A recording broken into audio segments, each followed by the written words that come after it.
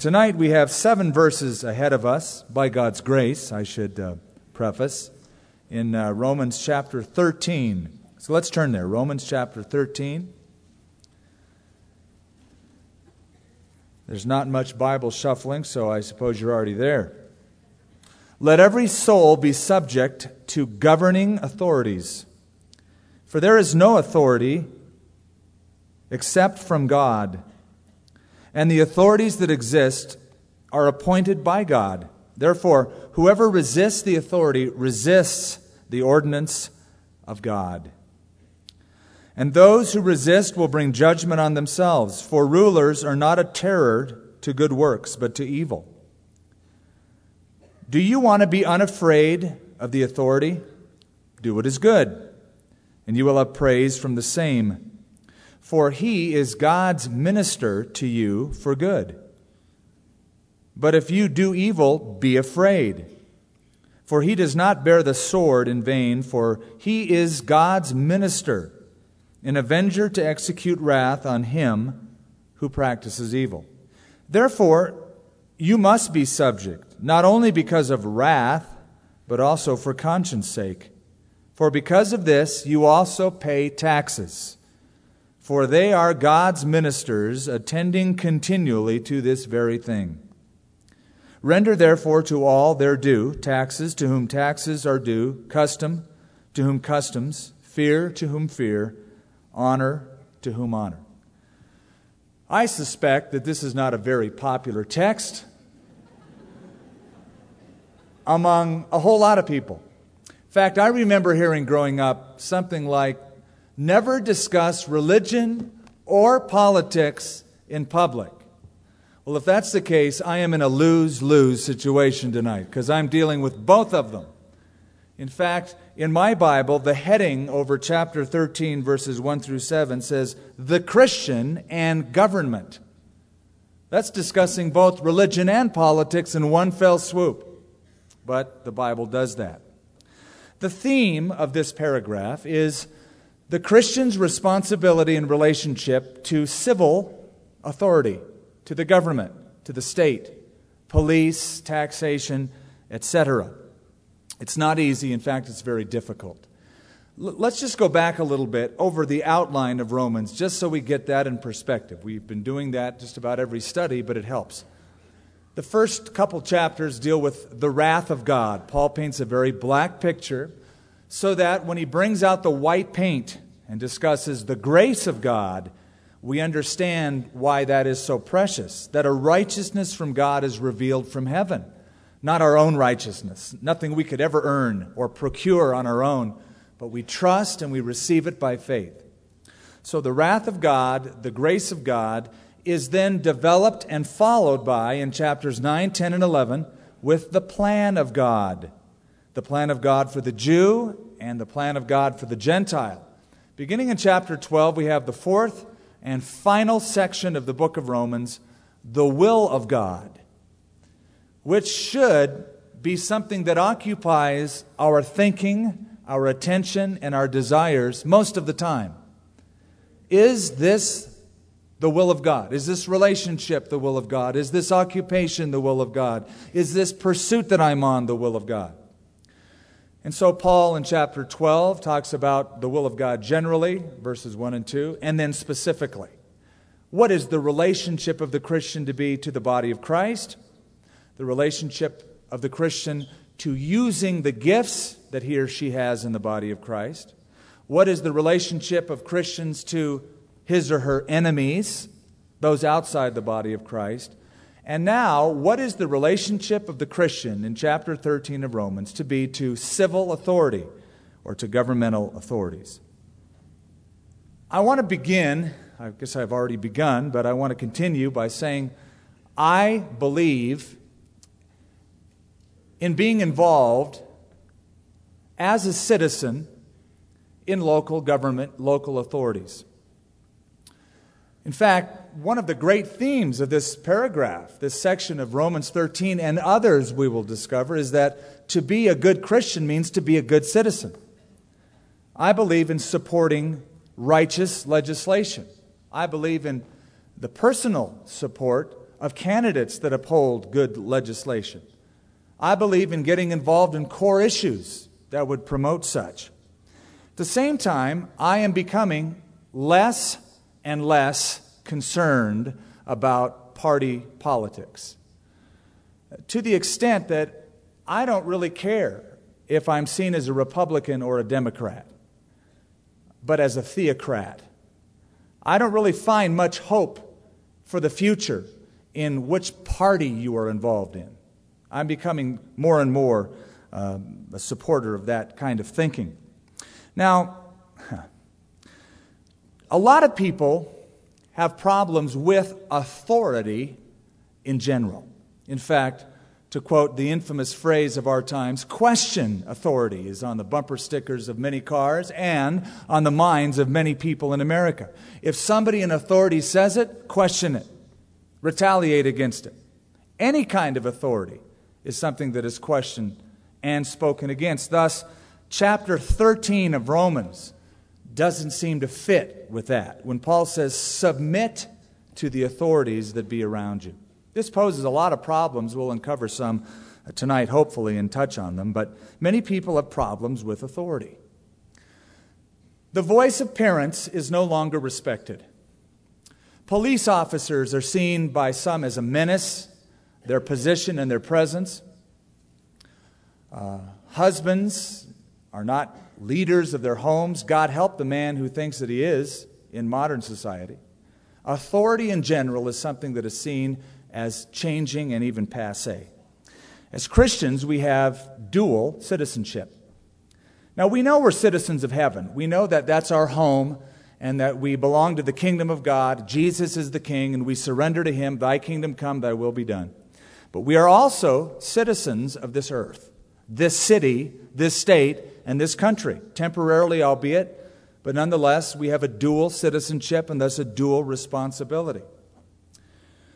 Let me tell you, and let's just keep this in the forefront of our minds as we proceed through this tonight. The main purpose of our being citizens of this city and citizens of this state and citizens of this country and citizens of this world, the primary purpose is to preach the gospel, to spread his kingdom in the midst of this kingdom. Let that be kept foremost in our minds as we proceed tonight. Now, there is a shift by many in the Church of Jesus Christ to not build a spiritual kingdom, but rather to build the body politic, that there will be no change until Christians get a hold of the bastions of power, that we have the perfect Christian candidate in office, etc. And so the change in the church, and I say it is a change because it was never there in the first, second, third, many centuries of Christendom, is not to change people from the inside out, but from the outside in, which I think is a mistake. Many people advocate anti-government activity. We can't trust the government, they say. They refuse to pay taxes. I know people like this. They purport to be believers, but they say, I will not pay taxes. I believe it's against my conscience. I believe it's against the Bible. And so they will retaliate. Others push political involvement to the point where it's the socio-political thing that is the most important. One commentator said, so that the Bible gets wrapped in the flag. And I see a lot of Christians in that camp. The Bible might as well be wrapped in their flag of their country because it's one and the same to them. Time magazine had an interesting article. I want to share a portion of it, a couple paragraphs, about the Patriot movement in the United States of America. The Patriot movement that believes the U.S. government is repressive and untrustworthy. And the article featured the Michigan militia. Here's a portion of it. The men, civilians all, see threats everywhere. There are reports of foreign soldiers hiding in salt mines under Detroit, some of the men say. Others speak of secret markings on highway signs meant to guide conquering armies. The men's voices subside as General Norman Olson, a Baptist minister, gun shop owner, and militia leader, enters the tent.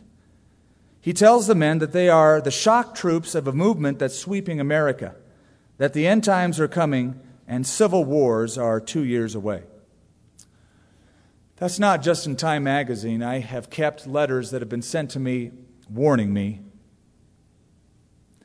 that I better be the one to stand in the pulpit and tell people that there's troops all around us and the takeover is soon and we better get up in arms and store guns and store supplies and be aware of this great, great conspiracy of the end times, and that is my position. And my position is always the same. My position is to preach the gospel, to preach the word, to be instant in season and out of season. And to some, frankly, that is a sellout, because they believe that part of the Christian ethic is to bring in the body politic. Others are indifferent, completely indifferent. Doesn't matter, government stuff, political stuff, I don't care, state whatever. And the other extreme is, as we have mentioned, is to push for it. Now, we should be involved. We should be good citizens. We should be thankful for the great democracy that we have in this country, that we can vote, we can voice our issues, we can join PTAs and join functions that enable us to voice our concerns, something early Christians didn't have. As wonderful as that is, it is not a necessity to the spread of the kingdom of God, nor is it to our spiritual growth. In fact, a quick, easy history lesson would teach you that some of the most totalitarian countries and oppressive governments have seen the greatest Christian growth, the greatest spread of the gospel. That where it seems the governments are the most repressive, sometimes there's great, great spiritual fruit. History lesson would be that of China. After 100 years of Western missionaries in China, it yielded about 800,000 converts to the Christian faith. 800,000, that's a substantial amount, but in a nation of over 1 billion people, 800,000 is a proverbial drop in the bucket. That's after 100 years of Western missionaries. In the 1940s, the communists took over. There was a cultural revolution. Western missionaries were expelled. The church was persecuted intensely. It went underground. Here we were in the West, biting our Christian fingernails, wondering what's going to happen now that we're gone. And the church is underground and suffering, and it's probably going to die out. And then the doors opened once again in the 80s, and we were able to observe what happened. Not only did the church not die out, it flourished. From 800,000 missionaries, or 800,000 converts after 100 years of Western missionaries, and then we're all expelled. What did we find when we're all expelled? The church is forced underground. We found 50, and in some cases, they say up to 100 million converts to the Christian faith during all of that oppression. Incredible growth during a time of absolute persecution. The political climate in a country has little or nothing to do with what God's people can accomplish if they keep their priorities straight. Now, I know this is a long introduction, but bear with me because this is very, very controversial stuff. Let me tell you the proof of that from a biblical perspective. The proof of that is to look at the socio-political arena of the New Testament. What was the climate like when Jesus was born? What was the social, economic, political arena like? It was very, very dismal. It was politically corrupt. Caesar was in Rome, worshipped like he was God. Everybody had to be given a libellus certificate once a year after they put a pinch of incense at the bust of Caesar saying he was their God. So he was a full despot. Over in Israel, where Jesus was born, there was a guy named Herod the Great who had such autocratic control that he could make an outlandish commandment. Every child 2 years old and beneath shall be killed in the environs of Bethlehem. And it was carried out. Slavery was a complete epidemic. It was pandemic at the time of the Roman occupation. Out of 120 million people in the Roman Empire, it's estimated that 60 million of them, half of them, were slaves. In fact, other estimations are higher, that there were 3 slaves for every 1 free person in the Roman Empire. It was a time of great taxation. It was oppressive. We'll discover in a minute, in fact, at the end of this little paragraph, verses 6 and 7, where he says that we ought to pay taxes. You have to understand how that sounded to people back then. It might sound bad enough now to us in this country. We think we have it bad. They had it worse. They were absolutely crushed by taxation. The latter years of the Roman Empire was a complete welfare state. Taxation was so high, and people were being paid for by government programs like crazy. Now, Jesus came on the scene, and you have to understand that when he did, he was not what people wanted. They wanted a political Messiah. They didn't want somebody who said, my kingdom is not of this world. They didn't want that, but they got it. And he comes on the scene, and here the Jewish nation had expected and wanted and yearned for a political Messiah. Someone who will change the body politic, overthrow the Roman yoke, and make Israel head once again. Didn't happen. And they were disappointed. Even the disciples thought that he would do that. But when Jesus came, he did not call for political reform. He did not call for social reform. He did not go into a culture war with Rome or Herod or any Idumean ruler or Jewish despot. Not at all. He came to save people from their sins, and he commissioned the disciples, go into all the world and preach the gospel to every creature. There was a day when a couple groups came to Jesus, and they wanted to trap him. It says that in the New Testament. They came to entangle him in his words. There was a group of representatives from the Pharisees, the religious elite, and a group from the Herodians. 2 opposing groups, 2 opposing viewpoints. The Pharisees, being Jews, hated the Roman occupation, did not want to pay taxes, did not support any of their antics. Herodians, on the other hand, said we should pay taxes, we should support the Roman government, and we should support the dynasty of the Herods. So they came to Jesus, and they buttered him up first. Hypocrites often do that. They say, "Teacher, we know that you speak the truth, and you don't regard the person of any man. So tell us, is it right, is it lawful to pay taxes to Caesar?" Jesus said, called them hypocrites. Then he said, "Show me the tax money. Whose inscription is on it?" I said, "Caesar's." And he said a classic statement. "Then render to Caesar what belongs to Caesar, and render to God the things that belong to God." And it says that both the Pharisees and the Herodians marveled at his answer. Hey, if it belongs to Caesar, then give what belongs to him. If something belongs to God, then give to God what belongs to God. That's what he said. But not everybody agreed. In fact, there were a lot of people, probably in the crowd that day, they were ticked off at what he said. It wasn't right.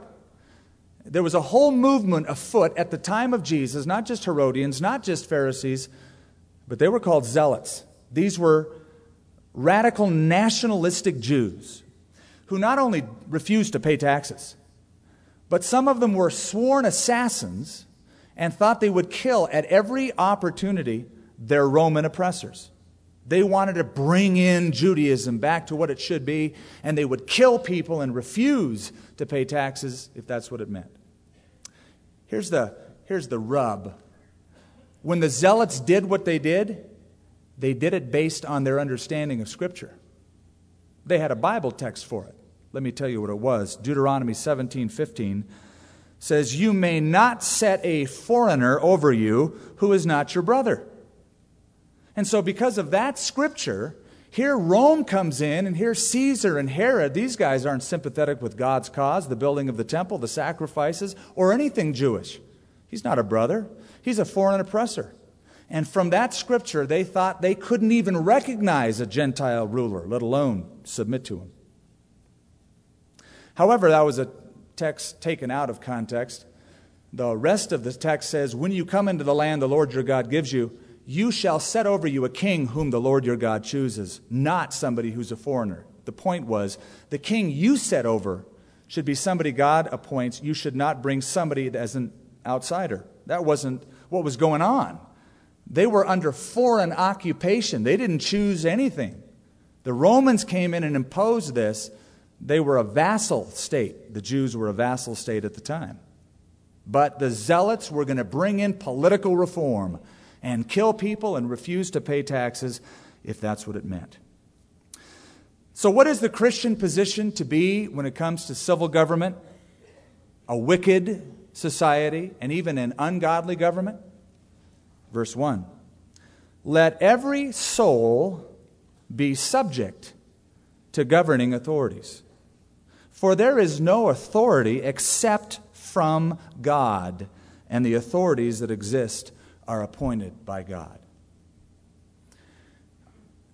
Now, who was this letter written to? Good. Romans. Paul's letter to the Romans. These are Christians who lived in Rome, principally the environs of Rome, Jew and Gentile. At the time the letter was written, Christians were suspected by the Roman government. Suspicion was afoot. Skepticism was rife. The Romans looked at Christians and they thought, I don't know about these guys. They meet secretly for their own little private meetings. They worship this Christ, this God, very, very singularly. They don't seem to be too involved in what we're doing. They didn't bow to our God, and so they were scrutinized. And so Paul says, submit to the government. It is important that you as Roman citizens in Rome don't show yourself to be subversive, but rather submissive to give Christ a good name. Now, having said that, there are some people who look at this section of Romans and believe that this was written only to the unique group of Romans who lived in Rome at the time. It was a unique warning for them. It is not something to be taken as a universal application. Well, Paul didn't just write this to the Romans. Peter wrote a very general epistle to early Christians, and Paul wrote another letter to Timothy that circulated to other Christians, and much the same stuff is written in it. I think we need to look at it. 1 Peter chapter 2, if you would turn there briefly. 1 Peter chapter 2, let's see what Peter says, if it's even close to what Paul says to the Romans. 1 Peter chapter 2.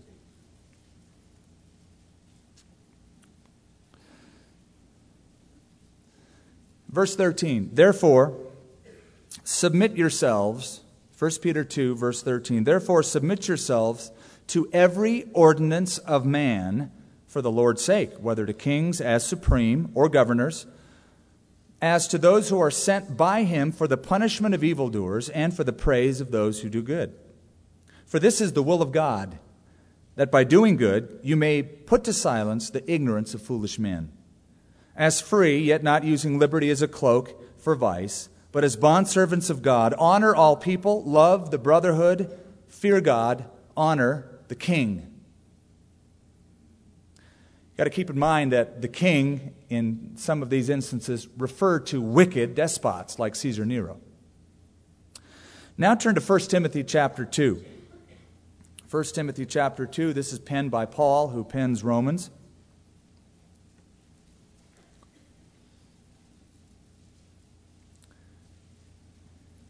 Verse 1, 1 Timothy chapter 2. Therefore, I exhort, first of all, that supplications, prayers, intercessions, and, get this, giving of thanks be made for all men, for kings, and all who are in authority. When was the last time we thanked God for those who are in authority in our country? Well, I don't agree with them. Do you think Paul agreed with Caesar Nero? Prayers, intercessions, yes. Giving of thanks. Why? Because if governmental authorities, if the state structure is part of the will of God, to punish evildoers, to commend those who do good, should be part of our thanksgiving. that we may lead, notice verse 2, a quiet and peaceable life in all godliness and reverence, for this is good and acceptable in the sight of God our Savior, who desires all men to be saved and come to the knowledge of the truth. That's penned by Paul. Now think of that. Back in Acts chapter 16, when Paul is going through Philippi, the magistrates, the authorities, beat him, tear off his clothes, command him to be thrashed by the crowd, throw him into prison. Does Paul stage a demonstration? Does Paul sue the city? Now, you know what Paul does? Paul does what many Christians on one side of the aisle would say, oh, how infantile. It's a good beginning, but it's not enough. You know what he did? He sang praises to God, and he prayed. That's what he did.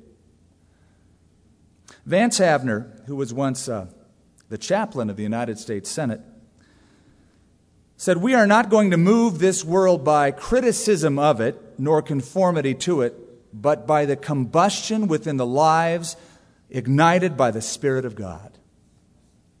His heart was burning, and he prayed, and he sang that night. Back to Romans chapter 13. We're off to a good start. We at least mentioned the first verse. Let every soul be subject to governing authorities. Subject, hupotasso in the Greek language. It means, it's a military term, to be in rank and file submission to a superior officer. Superior officer makes a command, you follow it through. There has to be order, there has to be structure in the military. Paul's point is well taken. There has to be order, there has to be structure in society. And part of that plan in the will of God, even with wicked rulers, is through state government. In non-military use, this is now from a language dictionary, it means, quote, a voluntary attitude of giving in, of cooperating with, of assuming responsibility for, and carrying a burden. Now remember, he is giving this command not to people who are in a democracy at all, but under a dictator in Rome and throughout the Roman world. It's a very, very tight, oppressive system. He says, be subject to them. Now there's some obvious problems associated with verse 1 and the rest of this section. Here's the obvious problem. We live in a world filled with Caesar Neros and Herod the Greats and Saddam Hussein's and Adolf Hitler's and Stalin's, etc. What do we do about that? Go back to the 1850s. You live in the South, and there's a discussion about slavery. And you're a citizen of the South, and the South wants to secede from the rest and keep slavery afoot. In fact, there's a war that's pending to divide the Union. What do you do about that as a Christian? You live in Europe, it's the 1930s, and a new leader with such promise comes on the scene named Adolf somebody. Oh yeah, Adolf Hitler. And people, including the clergy, are saying, this guy has great, great promise. But he eventually advocates the extermination of 6 million Jews. Romans 13, you obey government. And so this begs the obvious question that brings up the problem with the passage we just read. Is there ever a time when our allegiance to government and state authority ceases? The obvious answer, the wholehearted answer is absolutely yes. When? Here it is. Here's the one answer. When our obedience to the government authority, civil authority, means by obeying them, disobeying God.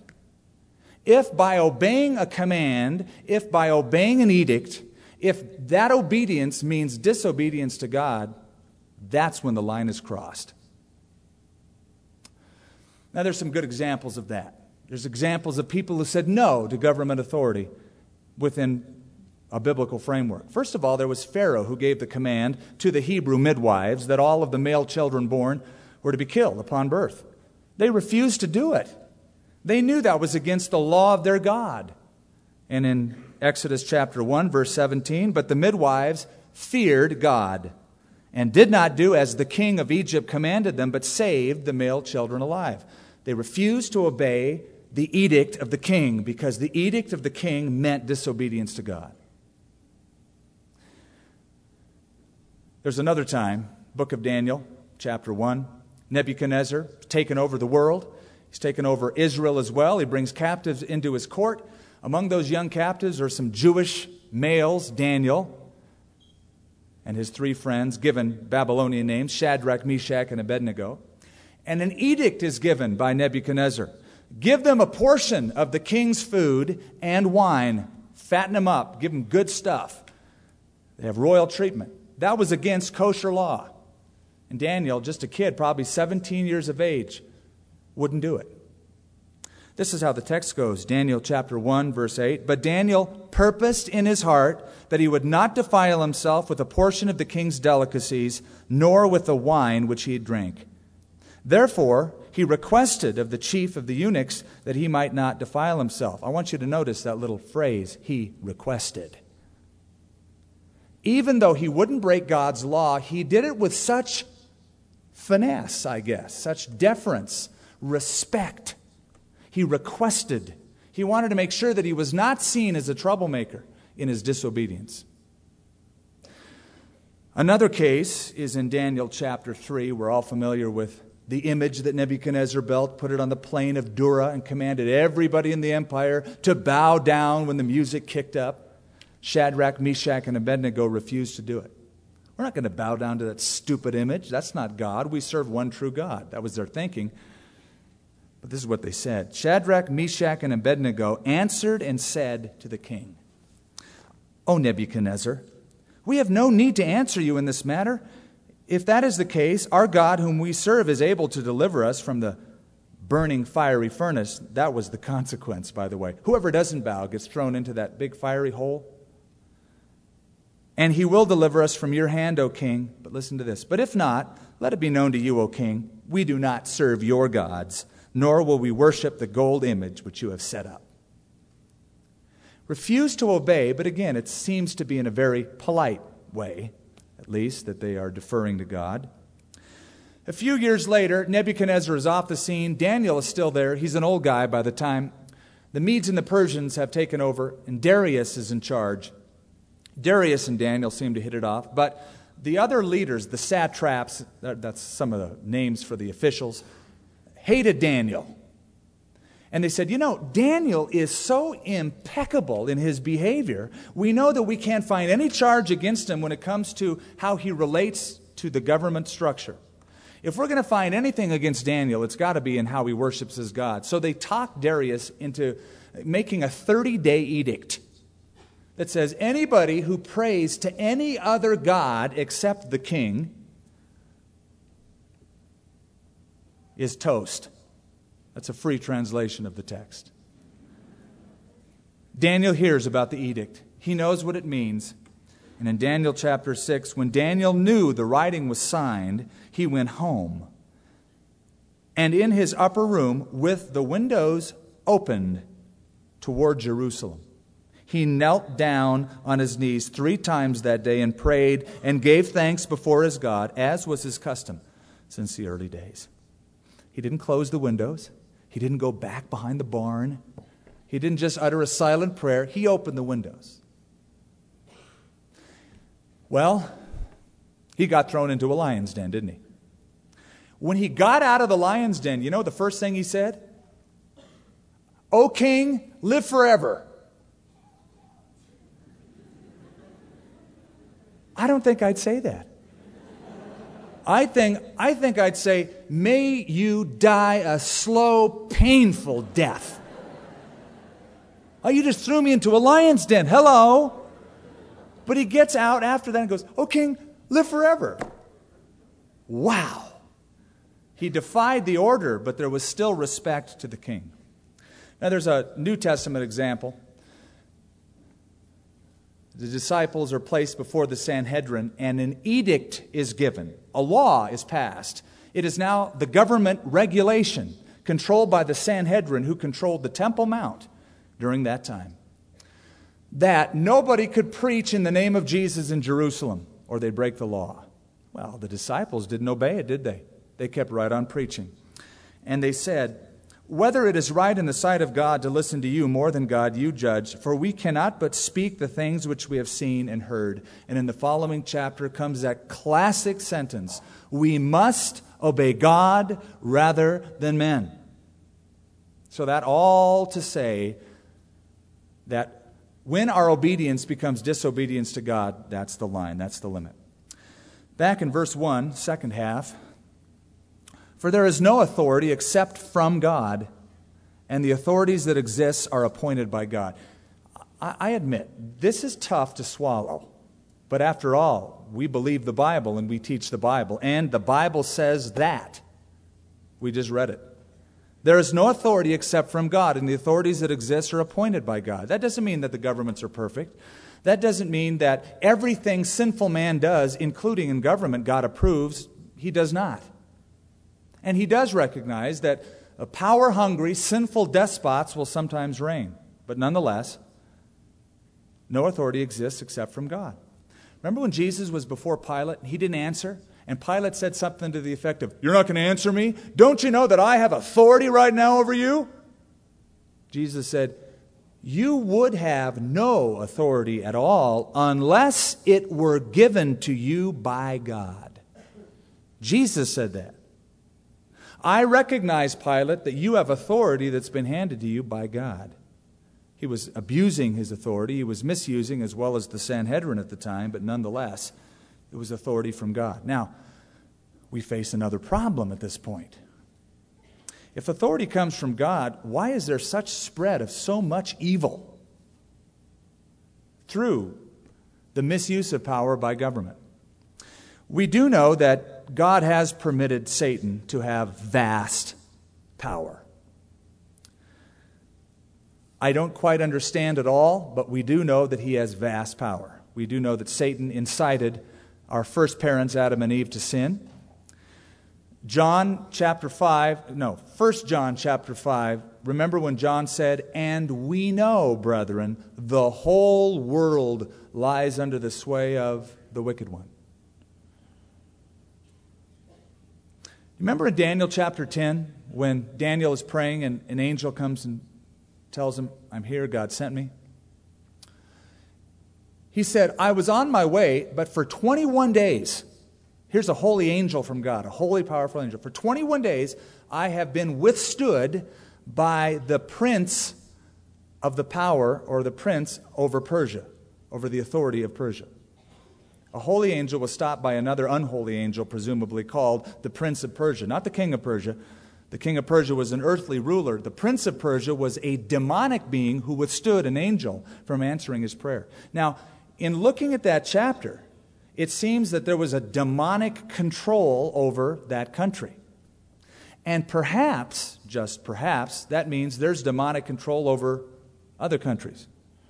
I'll tell you, looking at certain cities that I've been to in the world, it would certainly seem there's demonic control over certain places I've been and seen, and perhaps over countries as well.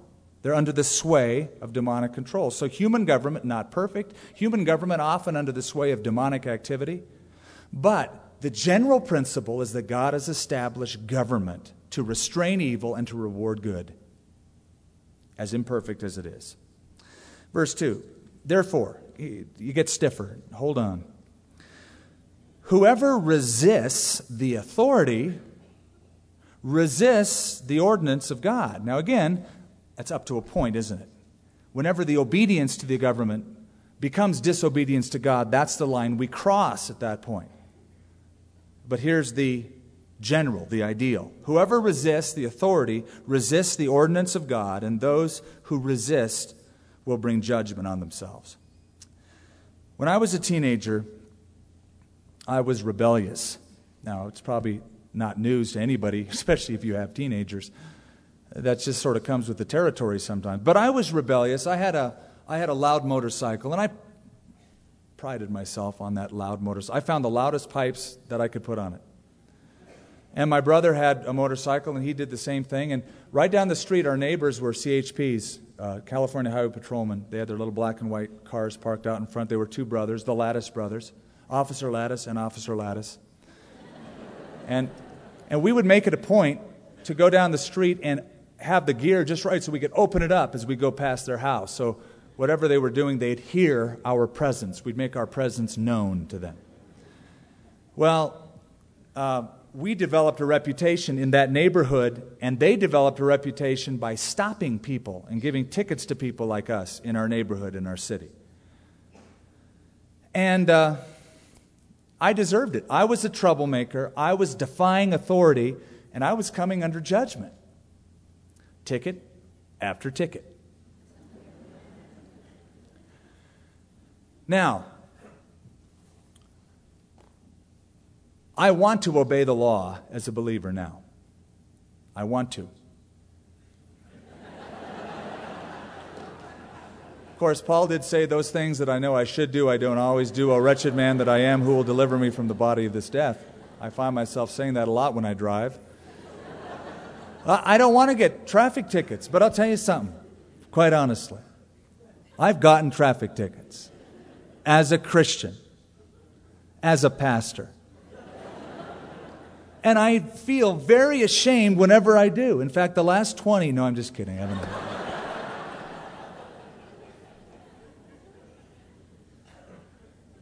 I remember the time when I was going to Tucson on my motorcycle from California, just several years back.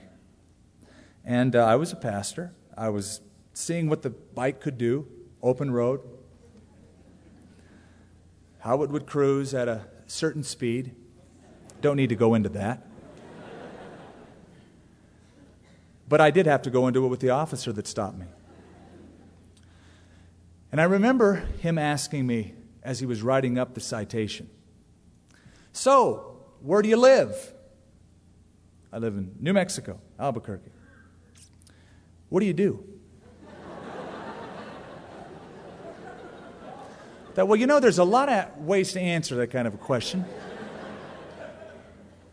I said, "I'm a teacher."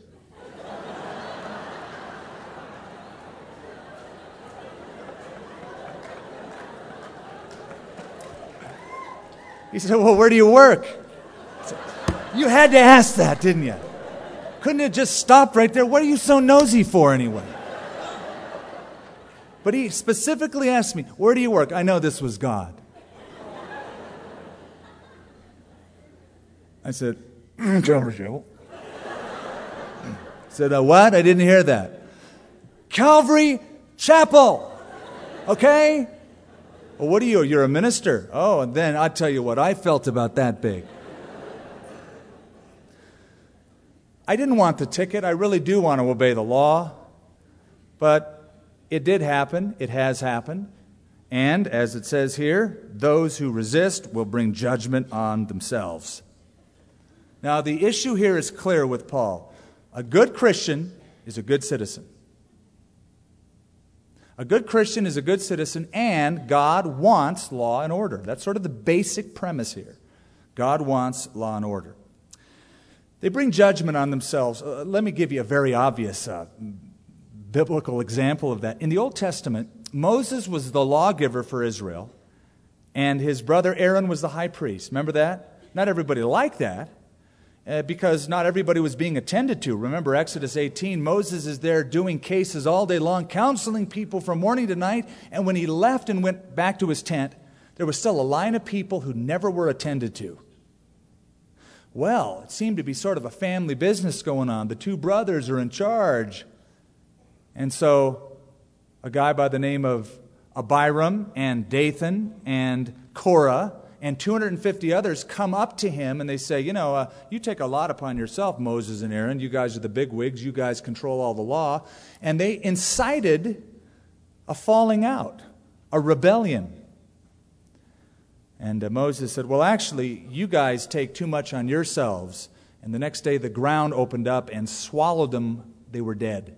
It was an instant judgment by God upon those dissenters. Now, that's Old Testament. You can thank God for that. But nonetheless, the issue is clear. They bring judgment on themselves who resist. Verse 3. "For rulers are not a terror to good works, but to evil. Do you want to be unafraid of the authority? Do what is good, and you will receive praise from the same." You don't need to be afraid of police officers if And I'm preaching to myself here, okay? If you do what's right.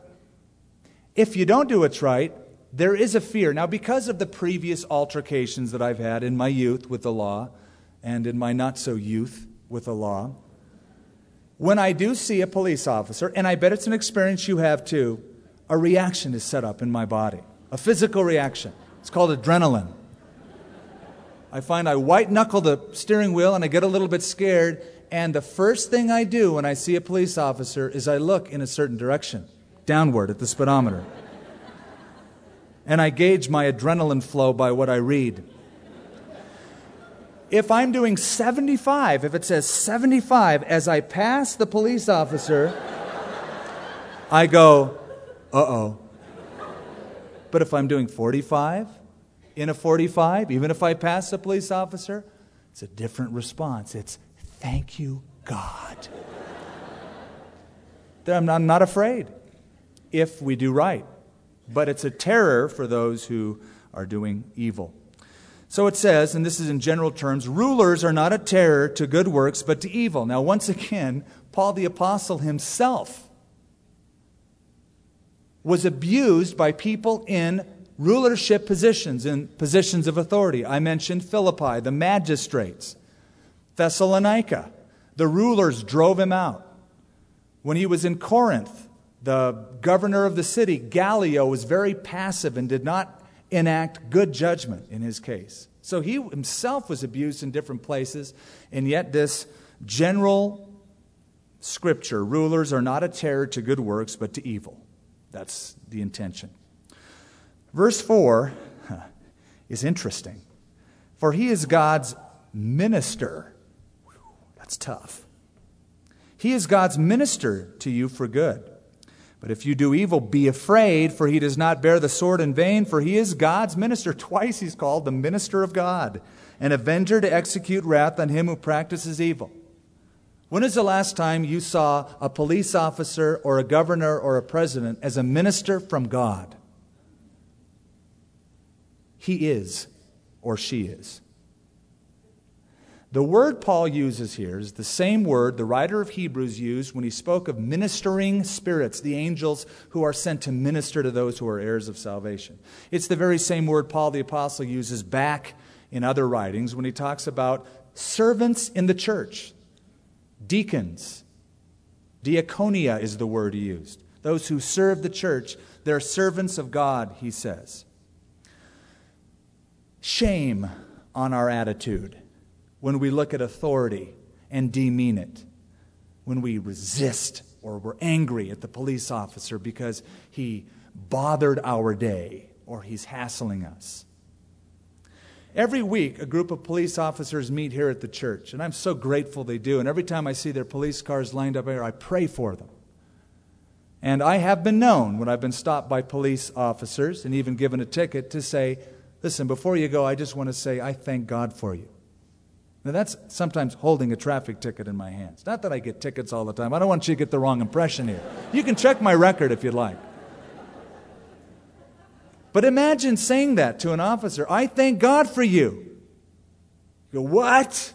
Are you nuts? Well, they're God's ministers.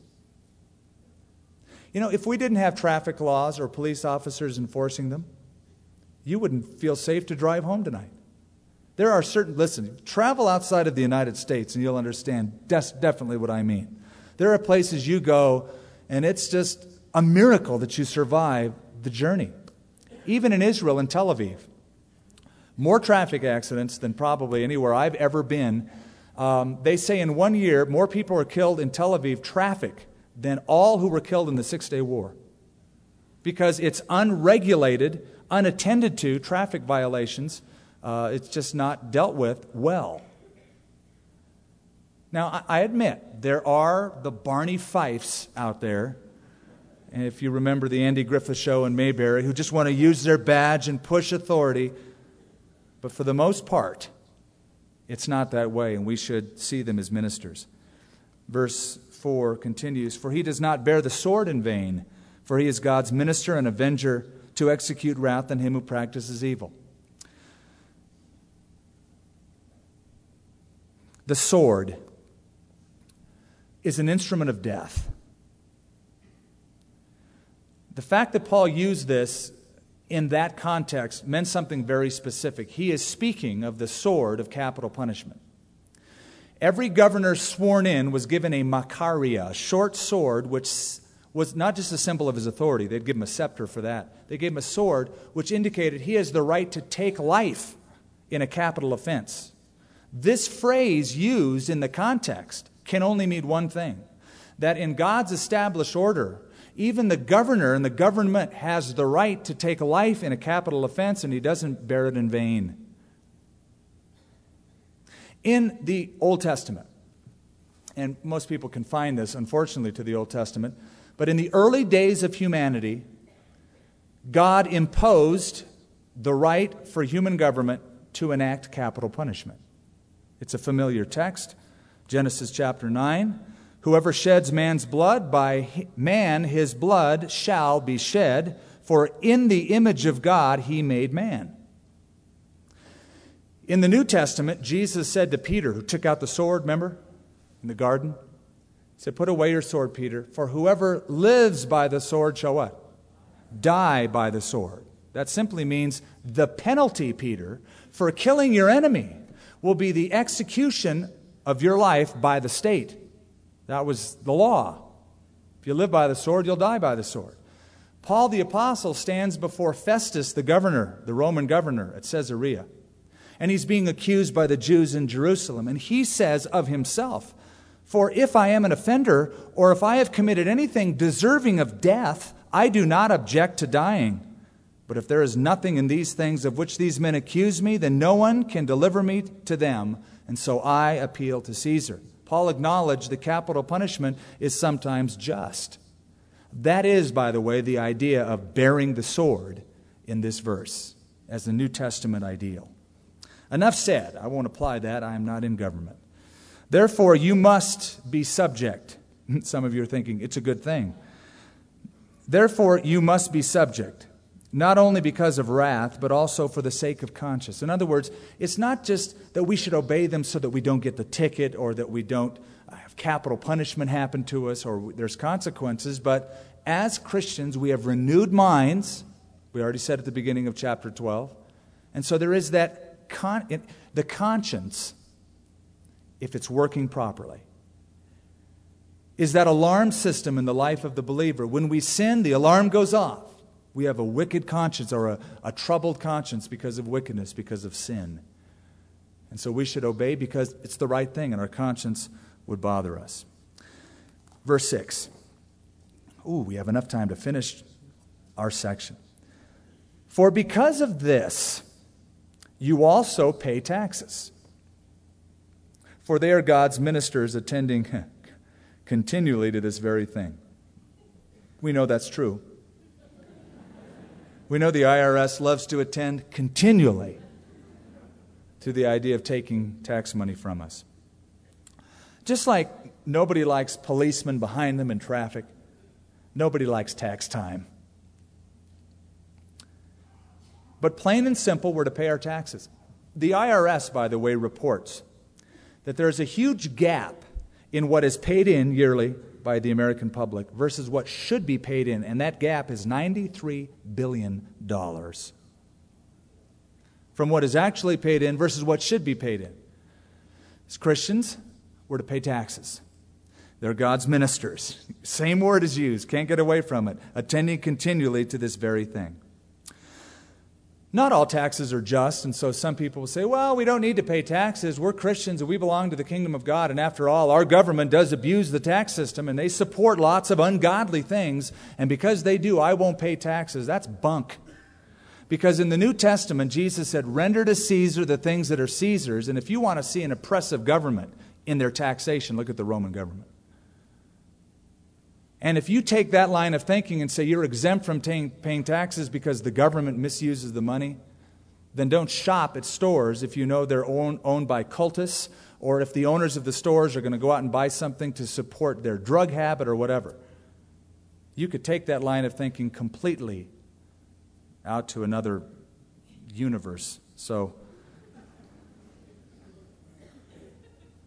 render therefore to all their due. Taxes, to whom taxes are due. Customs, to whom customs. Fear, to whom fear. Honor, to whom honor. Can I quickly paint a picture of what taxation was like in the New Testament? First of all, there was a flat 10% income tax. Flat. Second, there was a poll tax. It was an added tax for living on earth under Roman rule, breathing Roman air. If you were a woman aged 12 to 65 or a male aged 14 to 65, you paid on top of your income tax the poll tax. Beyond that, there was the ground tax. A tenth of all of your grain or crops, a fifth of all of your wine was given to the government. Beyond that, there was the fish tax. If you lived in Capernaum or Joppa, they would tax you per net and per fish. If you trucked or brought goods from one place to the other on a cart, there was a wheel tax. They would count the wheels, if you had 1 or 2 or 4, and they would tax you per wheel on the tax. There were taxes for roads and harbors, import taxes, and it was all done in Israel by something called tax farming. If you qualified, you would become the tax collector. Usually it went to the highest bidder. They bought it. And the government, the Roman government, had a certain amount stipulated that the government wanted from the people. Any more you could manage to get out of them, you could keep. And that was greatly abused, as you can see, by the rich who would figure out all sorts of ways not to pay the tax by giving the guys bribes. In fact, one Roman writer said, "I have never once seen a monument to an honest tax collector." That was an understatement. It meant to underscore the fact that taxation was greatly abused, and in that system, Paul says, pay up. You're citizens of heaven, but you're citizens of earth, and if they say pay the taxes, pay them. In fact, he delineates taxes to whom taxes are due, verse 7. That's personal property and income tax is meant by the word. Customs to whom customs is due, that's import and export tax on goods. Fear to whom fear, that's a respectful attitude, recognition of position. And finally, honor to whom honor. You give allegiance because of that position. Now, I doubt after this study anybody come March is going to say, or April is going to say, praise God, it's tax time. I doubt it. But I would hope that after tonight we'd start praying for the use of that money. Pray, he says, for the kings, the governors, all who are in authority, that we can live a peaceful life and the gospel can be spread. I want to close with an anonymous letter from the 2nd century. Okay, this is a great way to illustrate it. 2nd century, to a man by the name of Diogenetus about the Christian church at the time. Christians are not differentiated from other people by country, language, or customs. You see, they do not live in cities of their own or speak some strange dialect or have some peculiar lifestyle. This teaching of theirs has not been contrived by the invention and speculation of inquisitive men, nor are they propagating mere human teaching as some people do. They live in both Greek and foreign cities, wherever chance has put them. They follow local customs in clothing, food, and other aspects of life. But at the same time, they demonstrate to us the wonderful and certainly unusual form of their own citizenship.